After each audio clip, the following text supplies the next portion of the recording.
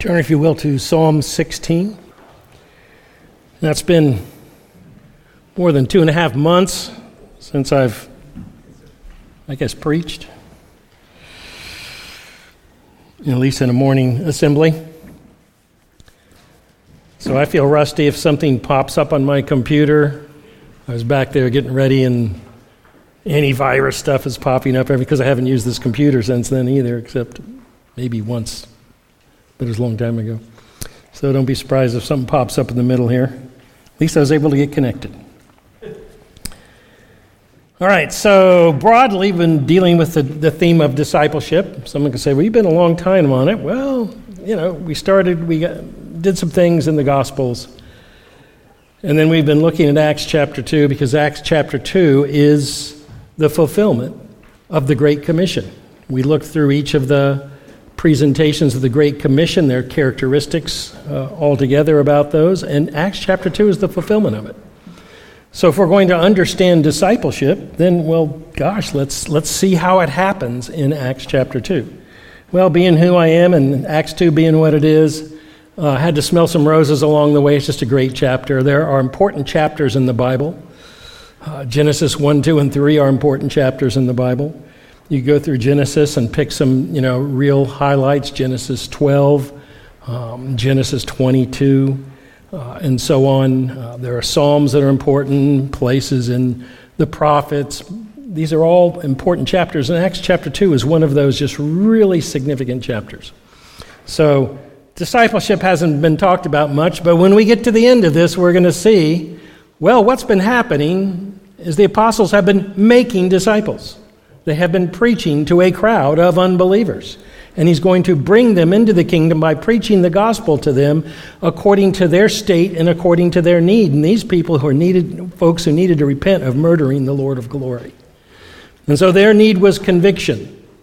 And they were Jewish folks. Their need was confidence from the Old Testament. And so those are the things that are brought up. Peter is speaking to his audience. We must always speak to the audience before us, not the audience of 500 years ago in the Reformation, not the audience of some 200 years from now, but the audience we have today and the audience we have before us. That's important. And so they are bringing people into the kingdom. The Gospels present Jesus in person. He comes personally and he accomplishes redemption. The book of Acts shows preaching to people to bring them into the kingdom. The epistles of the apostles are letters given to teach those who have come into the kingdom. And the book of Revelation is there to present what is the nature of this kingdom as it moves forward in human history. The New Testament has a great sort of a great structure. If you haven't read The Progress of Doctrine in the New Testament by Thomas Bernard, that book is one of the best books ever written, really. It's up there on the top of lists, should be, and he goes through and shows why each section of the New Testament was written, what it contributes. But discipleship, at the end of this chapter, we're going to see how the church is to be organized. What do you do as a church? And do we do the navigator style model of discipleship? Do we do these other things? Or is there a pattern presented to us at the end of Acts chapter 2 that is repeated across the New Testament? And so Acts chapter 2 is very much about discipleship, but if you're thinking that, I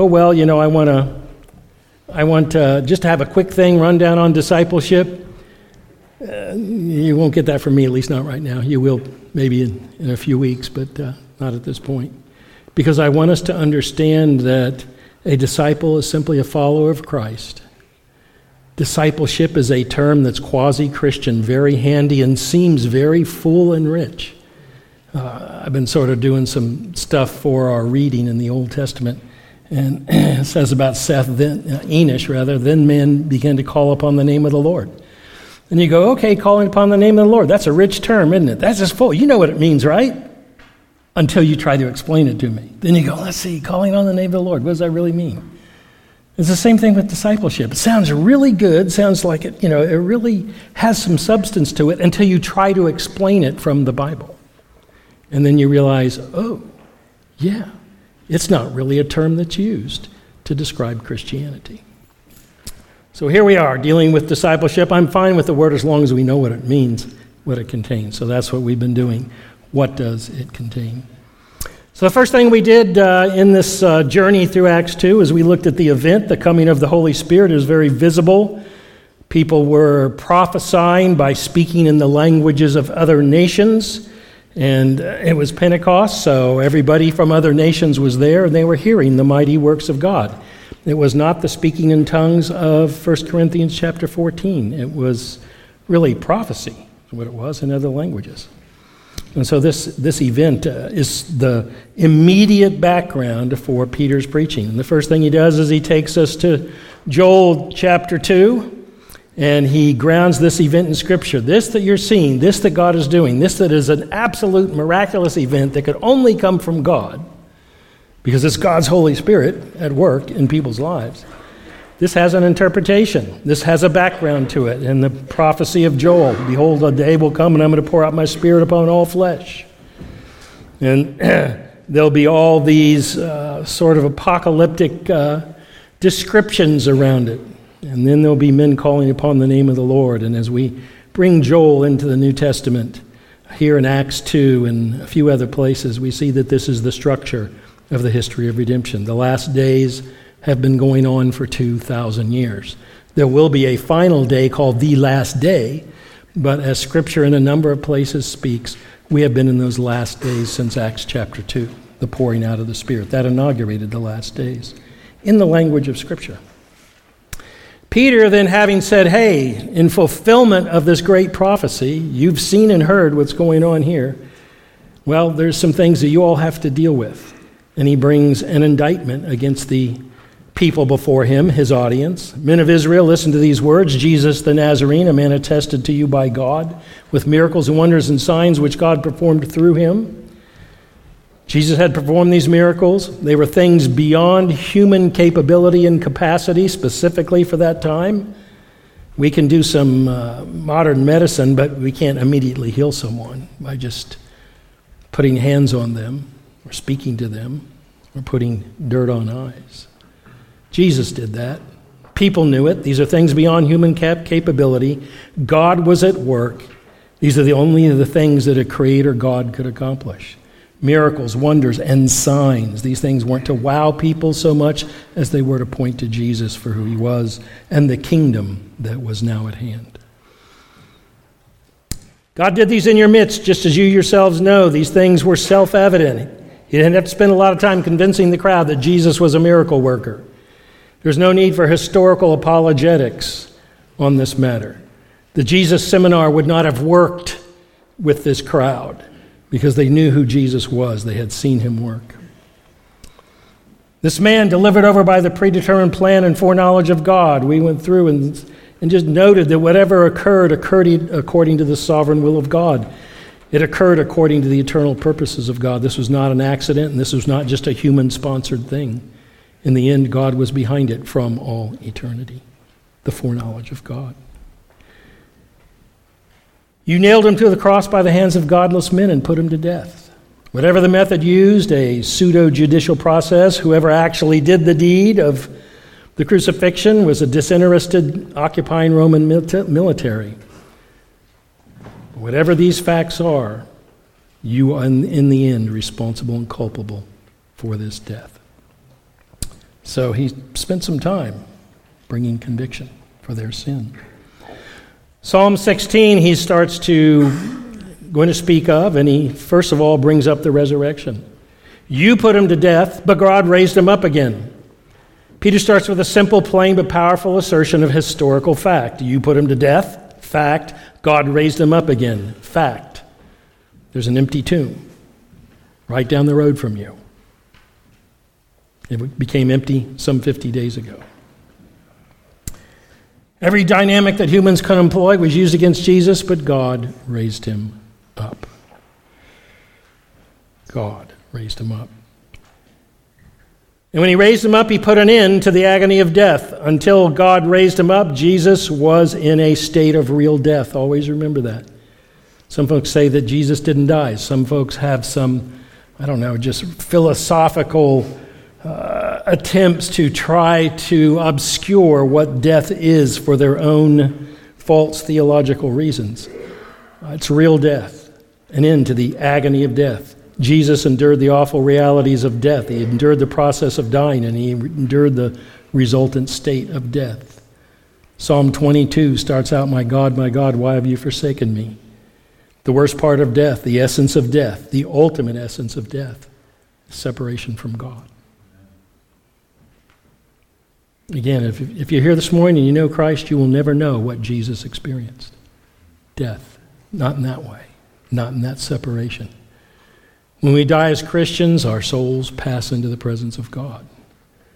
But if you're not in Christ this morning, and you die in this world, no matter how old you are, no matter how nice you are, you will pass immediately to a space in which you will be waiting for that ultimate judgment.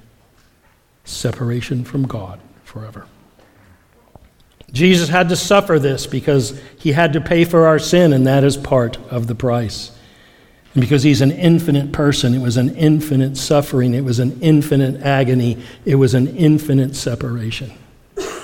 Hence, the infinite Messiah, the infinite Redeemer, can redeem an infinite number of people from an infinite number of sins. And that's why he had to be the God-man. By the grace of God in the new covenant, Jesus tasted death for every man, Hebrews chapter 2, the agony of death. And God raised him up because it wasn't possible for him to be held in its power. Again, held in its power means held in its grip. Its grip firmly, a strong grip. When you're a kid and your dad grabs you because you're just doing something dumb, bad, or you're about to really get hurt, and your dad grabs you, you're like, oh, not getting out of that grip. I remember when I was at a zoo one time, and they had a baby mountain lion. It was only about 7 months old, so it was still cute. And you want to pet it and everything else, and so the guy pulls it out of the cage, and I'm like, wait a minute, because he was about 60 pounds. And that thing grabbed my foot. And I knew one thing for sure. You will not get out of his grip. Not going to happen. And Jesus was in the grip of death, and yet God delivers him. It's a grip that can't be reversed by human effort. It can only be reversed by God. God raised him up because he's the eternal Son of God. He's the Holy One of God. He's the righteous one of God. He's the Prince of Life. He was not going to be held in its power. And God raised him up because he was not there for his own sins, but for the sins of others. God raised him up because he had paid the price for the sins whom he represented. Hebrews 1:3, when he had made purification for sins, sat down at the right hand of God. Romans 4:23 through 25, he was raised for our justification. He's been appointed a great high priest who is at the right hand of God. And so, not only because he is who he is, but what he has done and what is his place in the history of redemption, he was not able to be held in its power. And so, that sort of leads us up to Psalm 16 and the partial quote we find in Acts. For David says concerning him, Peter says. So what I just told you about the resurrection is something that's part of Scripture. Remember, in Christianity, the New Testament is but the fulfillment of the Old. The New Testament is on a higher plane than the Old. The New Testament takes obscurities in the Old and fulfills them in realities and plainness. It takes types and shadows and symbols and fulfills them. But there's one Bible. And I really wish there could be a Bible where there's no intervention. There's no Old Testament, New Testament. It just starts in Genesis, ends in Revelation. That's the whole Bible. That's the whole picture. And it should be seen as one continuous, consecutive reality. The new covenant comes and brings fulfillment, but it's still one book of God. So Peter's appealing to the Old Testament Scripture. He's doing this with a crowd that feels and has been raised in the authority of Scripture. And he states that David wrote Psalm 16, for David says concerning Jesus. So if you're going to read Psalm 16, the first thing you got to know is the Holy Spirit, through the Apostle Peter and the inspiration of the book of Acts, says that Psalm 16, written by David, but it's about the Messiah. That's your first principle of interpretation. Fulfillment determines interpretation. David says concerning him, the psalm is messianic. The Spirit of Christ was speaking through David. Now, Paul in another place does the same thing. And just again, we want to show similarities. I know this is kind of review, but if you're like me, I was reading, dusting this message off early this morning, and I'm like, I don't remember any of this, so pretty sure you all won't remember much of it. Paul in Acts chapter 13, another key passage in the book of Acts, another chapter you should know and read. We bring you good tidings of the promise made unto the fathers. Paul's saying, here's what I'm doing. He's got a Jewish audience. Paul had a Jewish audience speaking this, but he had a Gentile audience. He said things very differently. Acts chapter 14, Acts chapter 17 are to a Gentile audience. Things are presented differently. But to this Jewish audience at Antioch, who believed in the authority of Scripture, and Scripture was everything to their way of thinking, we bring you good tidings of the promise made unto the fathers. The promise. That God has fulfilled the same unto our children. So if you're going to go into the Old Testament and interpret it, this is where you start. You start with how the apostles viewed the Old Testament. The Old Testament is being fulfilled. The promises in the Old Testament are being fulfilled in Jesus. And in the resurrection of Jesus, and the present reign that results from that resurrection. God has fulfilled the same unto our children, and he raised up Jesus. So the resurrection of Jesus isn't just an event in history, it's a fulfillment of the history of redemption. Something that has been in the mind and heart of God before he ever made the universe. He raised up Jesus. That's where everything points to, and that's where everything moves from. As also it's written in the second psalm. So now we have Psalm 2. You are my son, this day have I begotten you. People get perplexed over Psalm 2. What does that mean, this day have I begotten you? Lots of interpretations. Well, just keep it simple. Read Acts 13. Read Acts chapter 4. And you see it's the resurrection of the Christ. You are my son, this day have I begotten you. And it's concerning that he raised him up from the dead, now no more to return to corruption. He's not going to go back into a grave. He's not going to go back and die. He's raised up from the dead, not from swooning, not from sickness, but from the dead. Now no more to return to corruption. And he has spoken on this wise, I give you the holy and sure blessings of David. Isaiah 55. Dylan spoke on that last week. The holy and sure blessings of David. So when David is raised from the dead, what is he doing? He's fulfilling all of the promises of God to David. We're going to read that in the next section in Acts 2. It's important. Because he says also in another psalm, Psalm 2, you will not give your Holy One to see corruption. So here we have a statement by Paul that the whole Old Testament, the promises of God in the Old Testament, and he speaks of the promise, probably emanating from Abraham, it's fulfilled in the resurrection of Christ. And then he quotes Psalm 2, then he quotes Isaiah 55, and now he quotes Psalm 16. So at Psalm 16, I don't remember how far we got. I think we only got to verse 3 and 4 last time.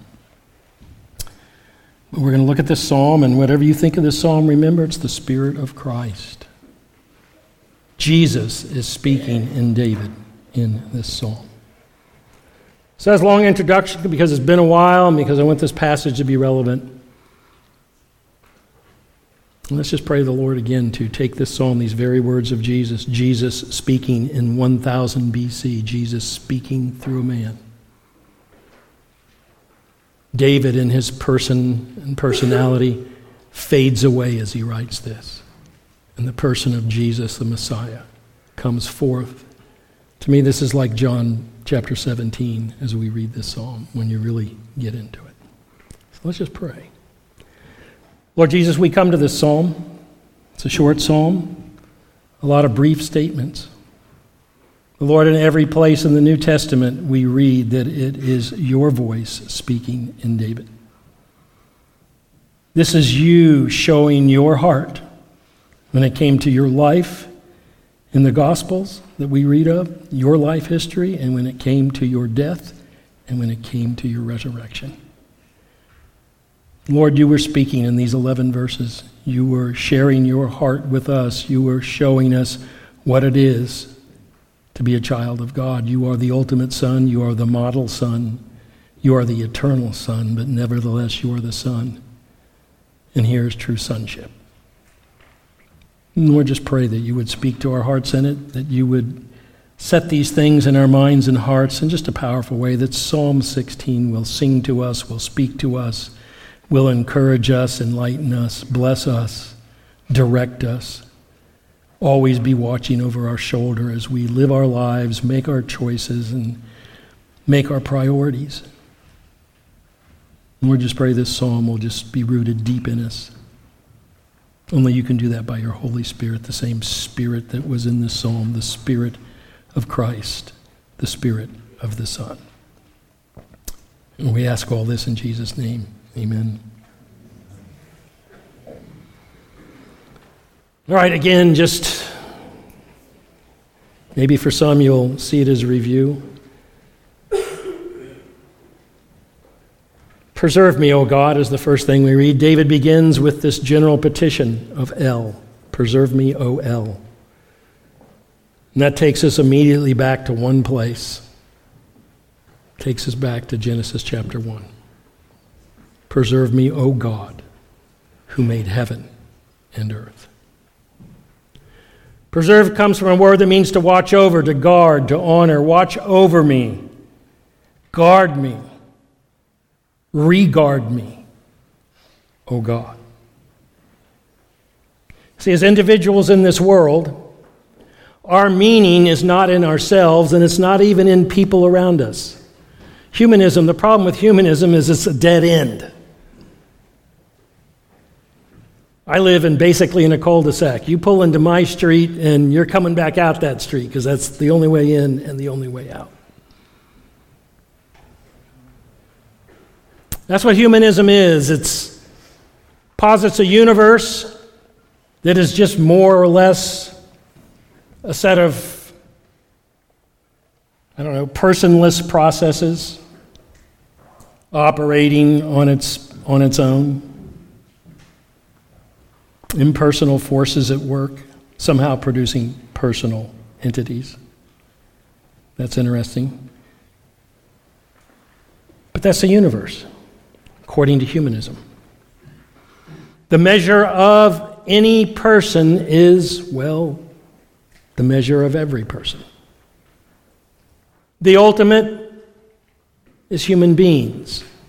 The great quest is to somehow find out if there's other life besides us. NASA is always presenting this. The materialist science is always presenting this as the great quest, and I'm always going, we know God. There's a real big person out there that you can know, but you're out looking for the wrong person. You're looking for someone as limited as you are. Humanism. Humanism is ultimate, but it's a dead end.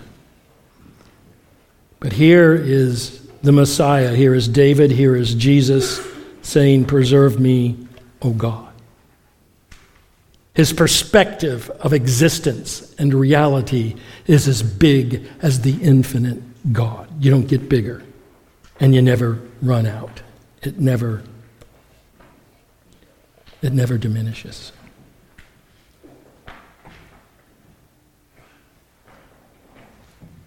Preserve me, O God, because you're near and dear to me. You have in this sense, this bond. This is someone that the psalmist knows. This is someone the Messiah knows. There's a bond of love and trust, and you just feel it in the very opening words. 4 of them, preserve me, O God.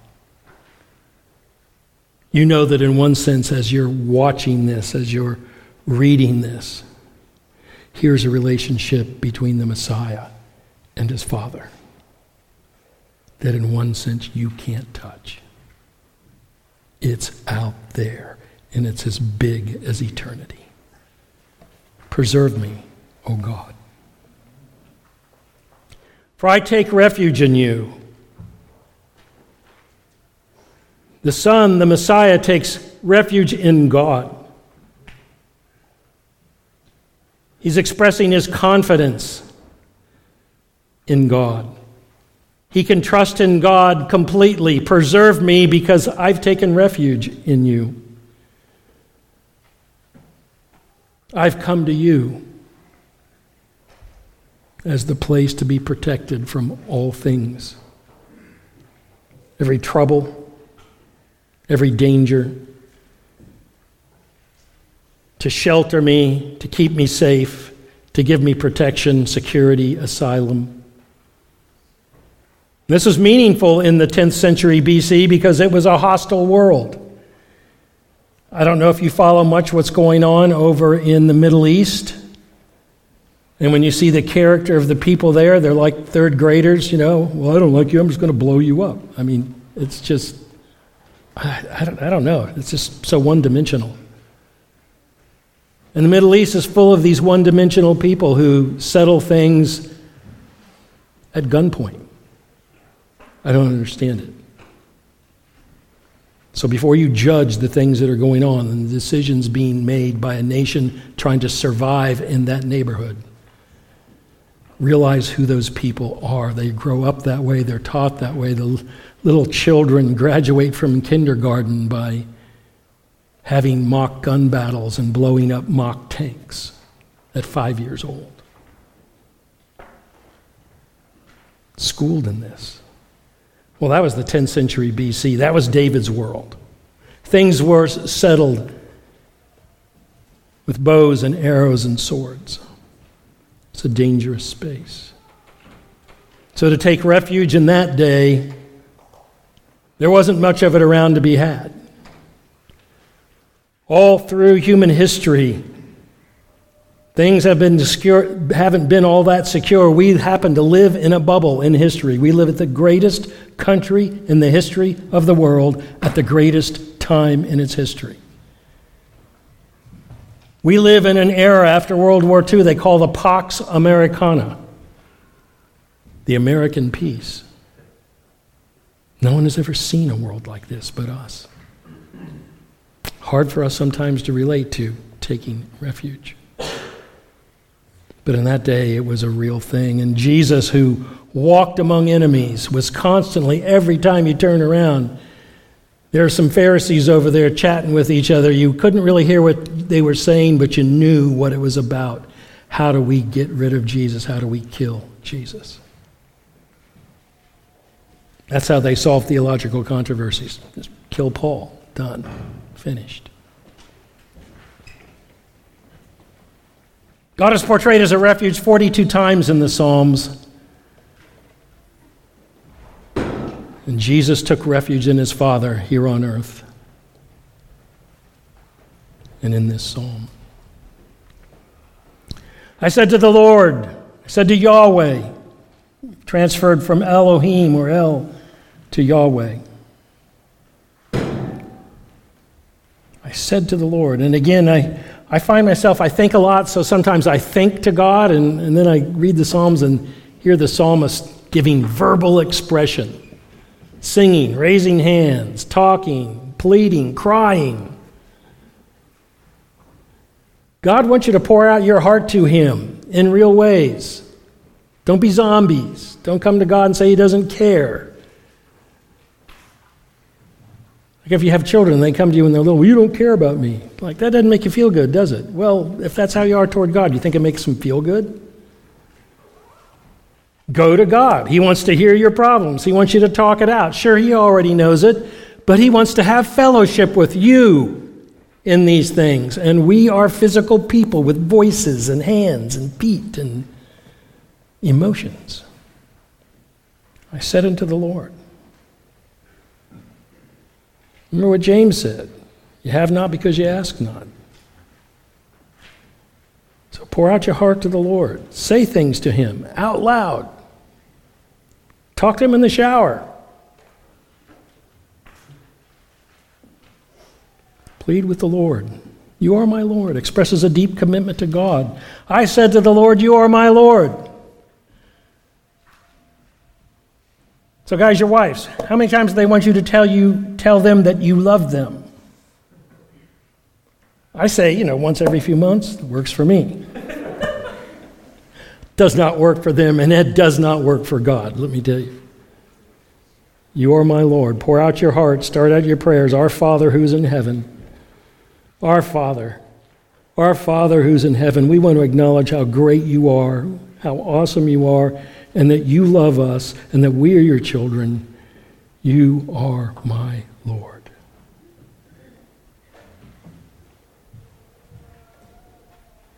It's a statement of covenant love back to God. God says, I am yours, all of me, the whole of my being, I am yours. And our statement back to him should say the same thing. I'm yours too. You are my Lord. And when you can do that, when God is the center of your life, you're still who you are, you still have your own personal opinions. God doesn't tell you whether you should like chocolate ice cream or vanilla ice cream. So you have your own personal affinities. But at the center of your life is God.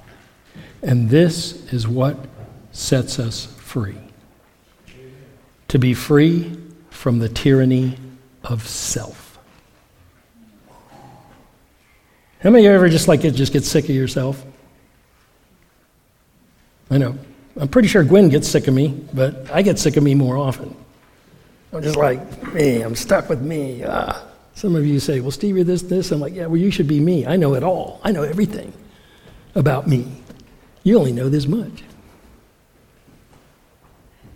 To be free from self, to know that my personhood is grounded in God, that my personality, whatever it may be, ultimately God's looking at character. And he can put up with my eccentricities. Because I say to him, you are my Lord. This is a real thing. This is the deep conviction. This is what you're saying in baptism, by the way. We're going to get to that in Acts 2. Baptism is saying to God, to angels, to a universe, to the world, to the saints around you, to yourself. Jesus Christ is my Lord. He's at the center of things. That's where Christianity begins. You don't get baptized after 20 years, unless, of course, you're in New Covenant, you got to wait a while. You're supposed to get baptized right away to declare, you are my Lord. That's where Christianity begins. I have no good besides you. There are many good things in the world. In America, we have lots of good. Most of the world has never seen or even imagined. But in the end, when compared to God and who he is and what it is to be a child of God, what it is to belong to God, it's just things. It's just stuff. It's just sideshow.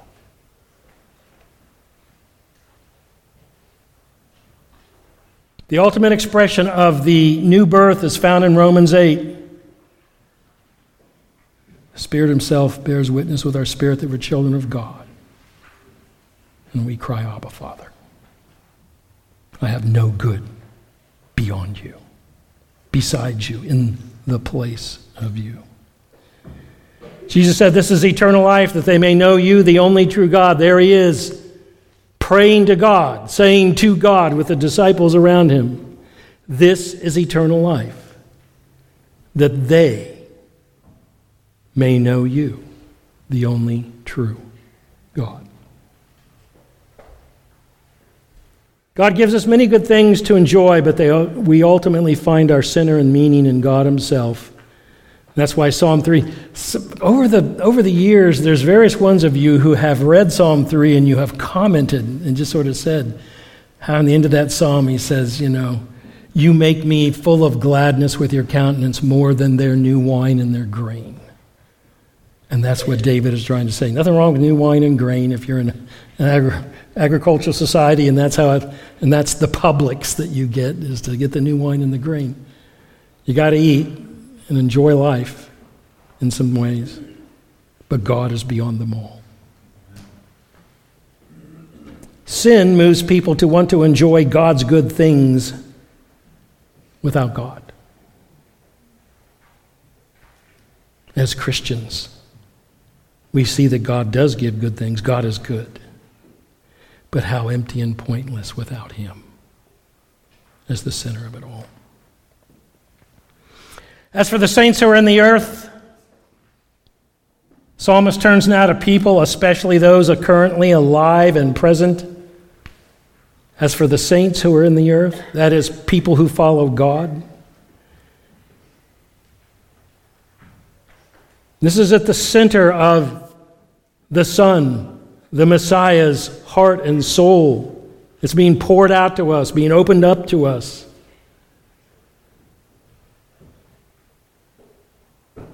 It's not the stuff of God, it's not the things of God so much. Those are good, and I'll enjoy them. I'll enjoy some chocolate ice cream once I'm not doing keto. But it's the people of God who are our treasure. Human beings who love God. Sure, they have their struggles, and sure, they have their rough edges, and sure, they have their eccentricities, but they are the people of God.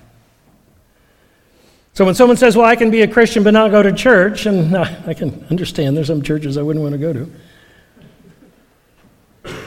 But nevertheless, you don't have to go to church to be a Christian. Yes, you do.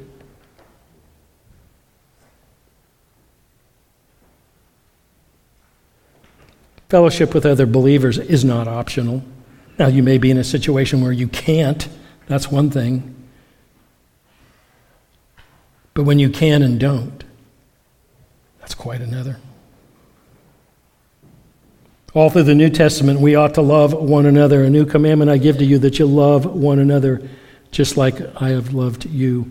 As for the saints who are in the earth. Now, there's lots of saints in heaven one day we're going to meet. And we didn't have to live with Abraham, so we didn't see any of his eccentricities and foibles. So we go, man, what an awesome guy. I'm pretty sure Sarah would have a few comments to make on the side.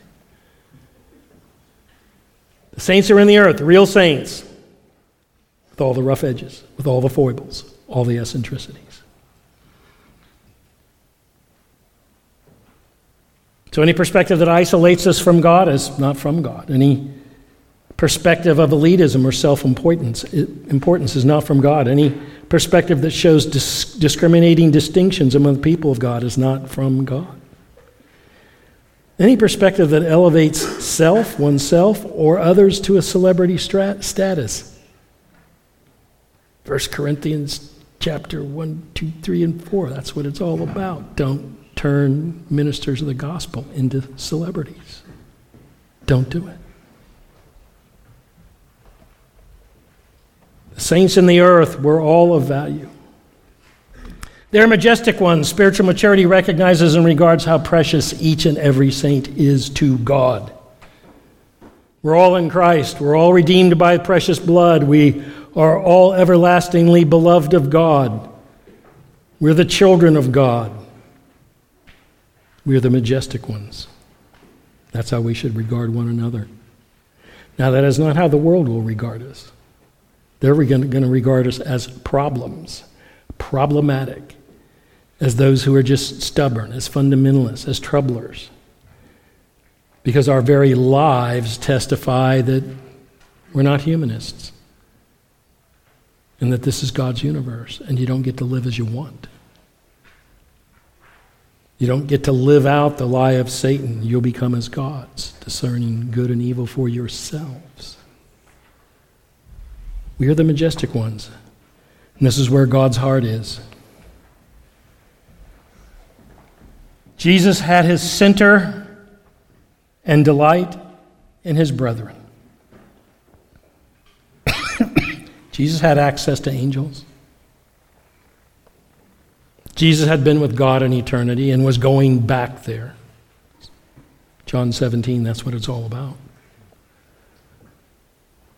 But that final statement of John 17, one that is probably, for me, the most mystifying, significant statement in all of Scripture.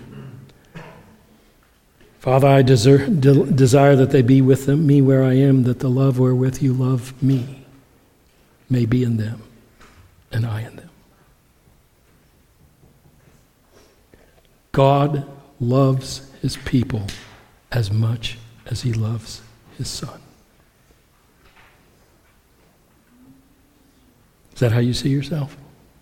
Or are you still thinking most of the time you're getting a raw deal from God somehow? When you start complaining to God and that you got a raw deal, you need to go to John 17, last verse. That's where you need to go and go, I just put a cork in it and go on with the day, and don't just grin and bear it, but just say, Lord, you are the sovereign one. This is happening according to your will. How do I fix this? How do I manage this to the praise of your glory before angels and principalities and powers who are looking on? Gossip and criticism of others. Bite the tongue off if you have to. Just do it. I mean, we all find ourselves about to make an assessment and go, is it really my place to make that assessment and that judgment about someone in whom is all of God's delight? You parents, when one of the kids comes to accuse the other kid, what are you sitting there doing going, I love them both. This one right now I want to wring the neck. This one right here, what do they do to provoke it? But you're trying to sort something out here while they're picking on each other. And you're just going, what? Be at peace. And that's what the Lord says to us. Why are you worried about Steve's eccentricities? Either avoid them or enjoy them. But don't make it your business to fix them unless there's a real biblical problem going on. Maybe those eccentricities might do you well one day. In whom is all my delight. Our strategy is showing hospitality without murmuring. Our strategy is to be devoted to one another in brotherly love and in honor to prefer one another.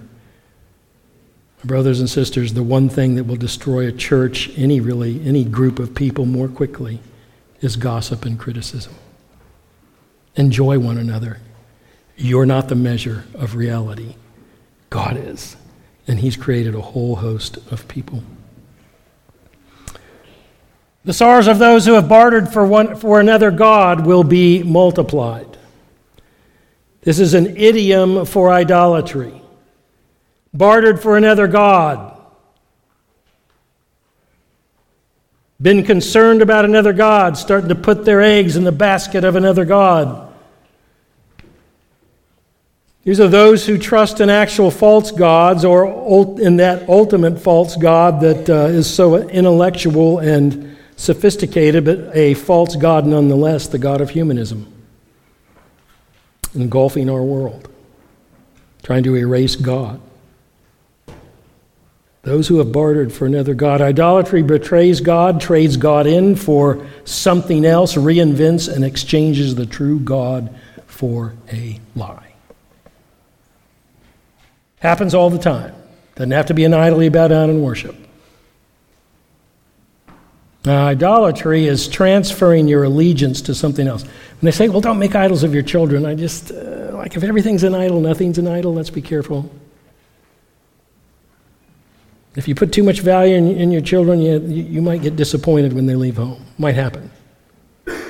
How many of you spend all the day thinking and thanking your parents that they raised you? You adults. Well, don't expect that from your children when they become adults either then. Okay? Put your eggs in the right place. God himself. Children are a blessing, mostly. But they will not replace God in your life. Shouldn't.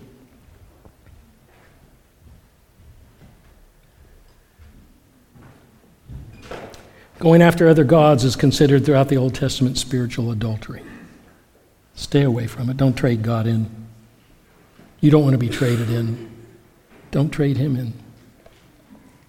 The sorrows will be multiplied who do this. Romans chapter 1, verses 18 and following, you see people give up God, so therefore God gives them up. There is this process where God gives people up who give him up. And sorrows multiply.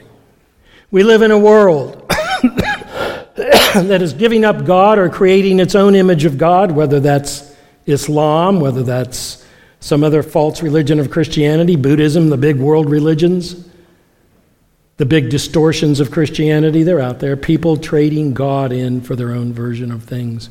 Sorrows will ultimately be multiplied. Again, we're reading, if you're doing the reading list, reading through the first chapters of Genesis. They're difficult chapters because there's things that are kind of fuzzy and obscure. Also, God's putting 1,600 years of human history into 3 chapters. 2, really. He's going to squeeze it all in there. So it's interesting. God picks the most salient points that tell us how to understand the history of the world and its beginnings. So some of the things will be obscure. Some of the things will be a limited statement. Some of the things will leave us scratching our heads.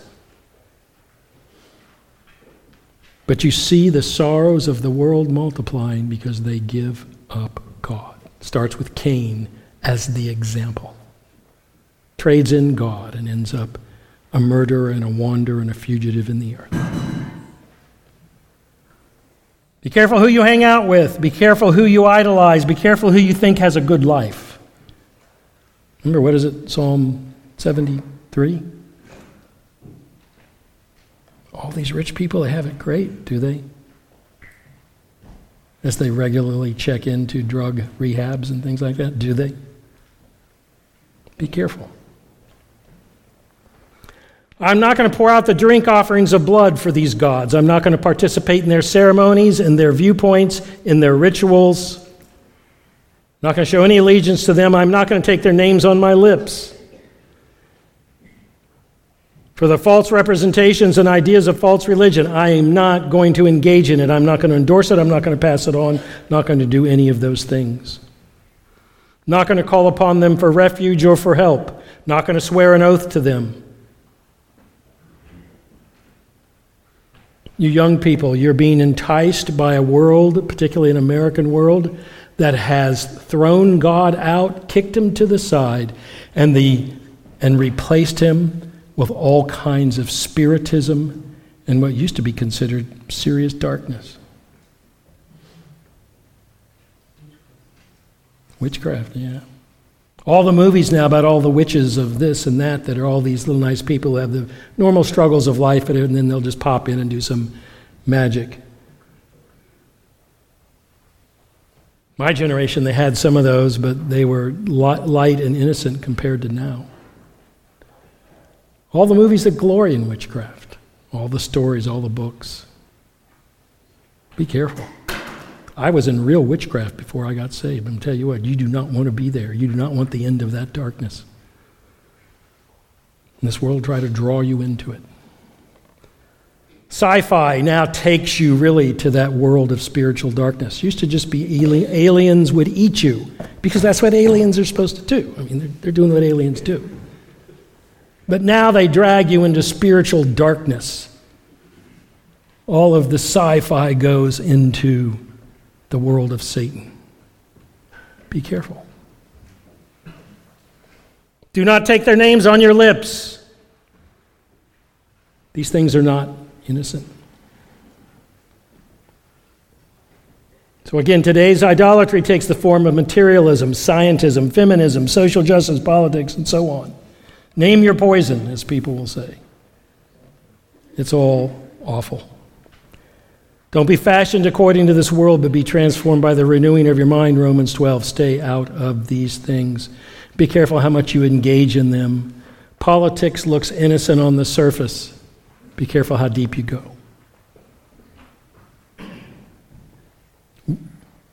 Gwen and I are aware of some people that got into that and went deeper and deeper and deeper, and now you don't even want to talk to them. They're so crazy about the stuff. The Lord is the portion of my inheritance and my cup. You support my lot. The lines have fallen to me in pleasant places. My heritage is a beautiful one. Where's all this terminology come from? The book of Joshua? The apportionment of the land? The inheritance, the allotment, the boundary lines that were there that God made and gave? And here Messiah, here Jesus in spirit speaking in this psalm is saying, everything you've done for me, everything you've given me, all the boundaries you have set in my life are for me and for my good. And they're a blessing and they're a joy. The New Testament takes up that language, by the way. Paul talks about inheritance. Where does it come from? The Old Testament. He doesn't pull it off the sky hooks. He goes into the Old Testament and brings that language forward. The Lord is my portion. You support my lot. Portion, inheritance, cup, lot, lines, heritage clearly speak to greater realities where the Lord God himself becomes these things. Again, we find this language throughout the New Testament, and it represents something far greater than real estate boundaries. God is our portion in Christ. Jesus came to bring us to the Father, that he might bring us to God. 1 Peter. And what we have in God is a portion, inheritance, a cup, a lot, a pleasant place, a beautiful heritage. These are the superseding values of the spiritual realities that we will one day know and understand and fully see and experience in a new heavens and new earth. Christ is our treasure now and forever. God is our dwelling place now and forever. God is the treasure of the universe. Do not ever trade him in for anything. And notice it's my inheritance, my cup, my lot, me. There's a way to focus on yourself, and here it is. Your relationship to God. If all you have is yourself, you got this little small world. If you have God, you have everything.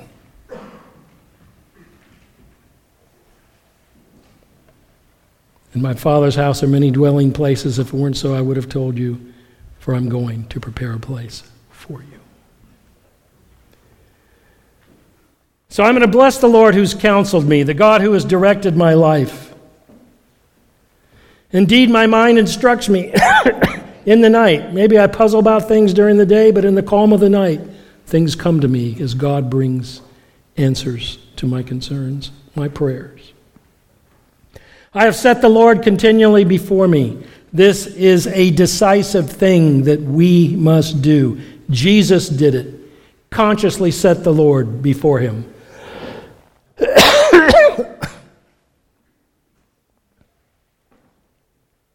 This is commitment. This is God-centeredness.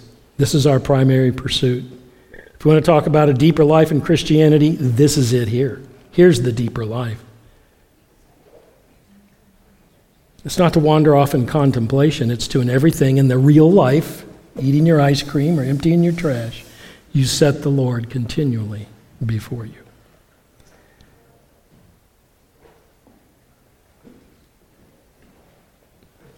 Make him your right-hand man. The Messiah ends up at God's right hand because he made God his right hand. I will not be shaken. Here's the confidence. When you walk with God, you are going to go through many trials. You're not going to get less trials as a Christian. You're going to get more. So when you sign up for the Lord, when you get baptized, there's some small print that you don't really know is there. You figure it out later, usually. And the small print is this. You're going to have a very challenging life. I'm going to make your life very interesting. And you're going to have every opportunity that I can give you in your life to glorify me. Is that how you see your trials?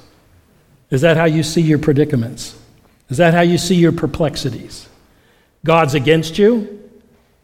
Or God's giving you the opportunity to show to Him and to the world, to the universe, to angels. Read, by the way, Ephesians chapter 3. That now unto principalities and powers might be made known through the church, the manifold wisdom of God. Another place Paul says, I've been a spectacle to men and to angels. Job. What was Job's life about? Not anybody on earth. The guys on earth really couldn't figure it out. They were given really bad advice because they didn't realize that Job was a spectacle to angels, to Satan himself. Don't be shaken. God is at your right hand. Don't be shaken. Have that confidence. Make the right decisions. Some of us look back with regrets in their lives. My biggest regrets are looking back a few times in my life where I trusted my own methods instead of God. And I always wonder what would happen if I had just simply trusted God instead of taking things into my own hand. Some things you're supposed to take into your own hand. But there are some things you're challenged and you just have to wait for God. Therefore, my heart is glad. Again, you want some gladness? Here it is. My glory, or my soul, my inward being rejoices, my flesh will dwell securely. So here, Jesus is talking about in this psalm, the Messiah, the eternal Son, is talking about a whole heart, a whole life. Here is the resurrection. No matter what happens to me, no matter what I encounter, should I even die, my flesh is still going to dwell securely. For you will not abandon my soul to Sheol. Soul here stands for its whole person. I think the ladies studied soul this last Wednesday. Soul can be that inward being, or it can represent the whole person. You will not abandon who I am to Sheol, that is to the grave. You're not going to leave me there. You're not going to let your Holy One undergo decay. This is the Messiah. You will not let your Messiah undergo decay. You will make known to me the path of life, and here is the resurrection. I'm not going to go in the grave, not going to stay in the grave. I'm going to have a path of life. In your presence is fullness of joy. That's where he's going to ultimately be. So we not only have a resurrection, we have being in the eternal presence of God. At your right hand, there are pleasures forever. So this is a forever thing. So as you look at the psalm and you look at these last verses, you see, why did Peter quote them? Because they very much describe a state of resurrection, a state of incorruption, a state being before God, and a state that is permanent and eternal. And that's the resurrection of Christ. Talked about in Psalm 16, and here are the quotes. One day, I guess in Revelation, we referred to it, they shall see his face, and the Lord God will give them light. This is an eternal place in this psalm. Path of life, in your presence is fullness of joy, and its pleasures forevermore. All right, well, that's it for Psalm 16. I hope it's a blessing to you. Read this psalm. Maybe make it a plan. So I'm going to read it once a week for a while until it really seeps into your bones. Because this is our hope. This is the resurrection of Jesus, and this is the resurrection of you one day. So let's pray and ask the Lord to be with us. Heavenly Father, we thank you again for this psalm. We thank you for its blessedness, its power. We thank you for the Spirit of Christ in the psalms. Lord, when people say this Bible is written by a bunch of men, yeah, sure, some people wrote it, but Spirit of Christ was behind it. These are the words of the living God. These are words of comfort, words of counsel, words of truth, and words of life. And Lord Jesus, just thank you. You died for our sins. You tasted death for us. You went into a grave, into a tomb, and you spent several days in a state of death. And then you rose. And that is our hope. And that is our blessing. That is our future. And that is our eternity. And we just thank you for it. In Jesus' name, amen.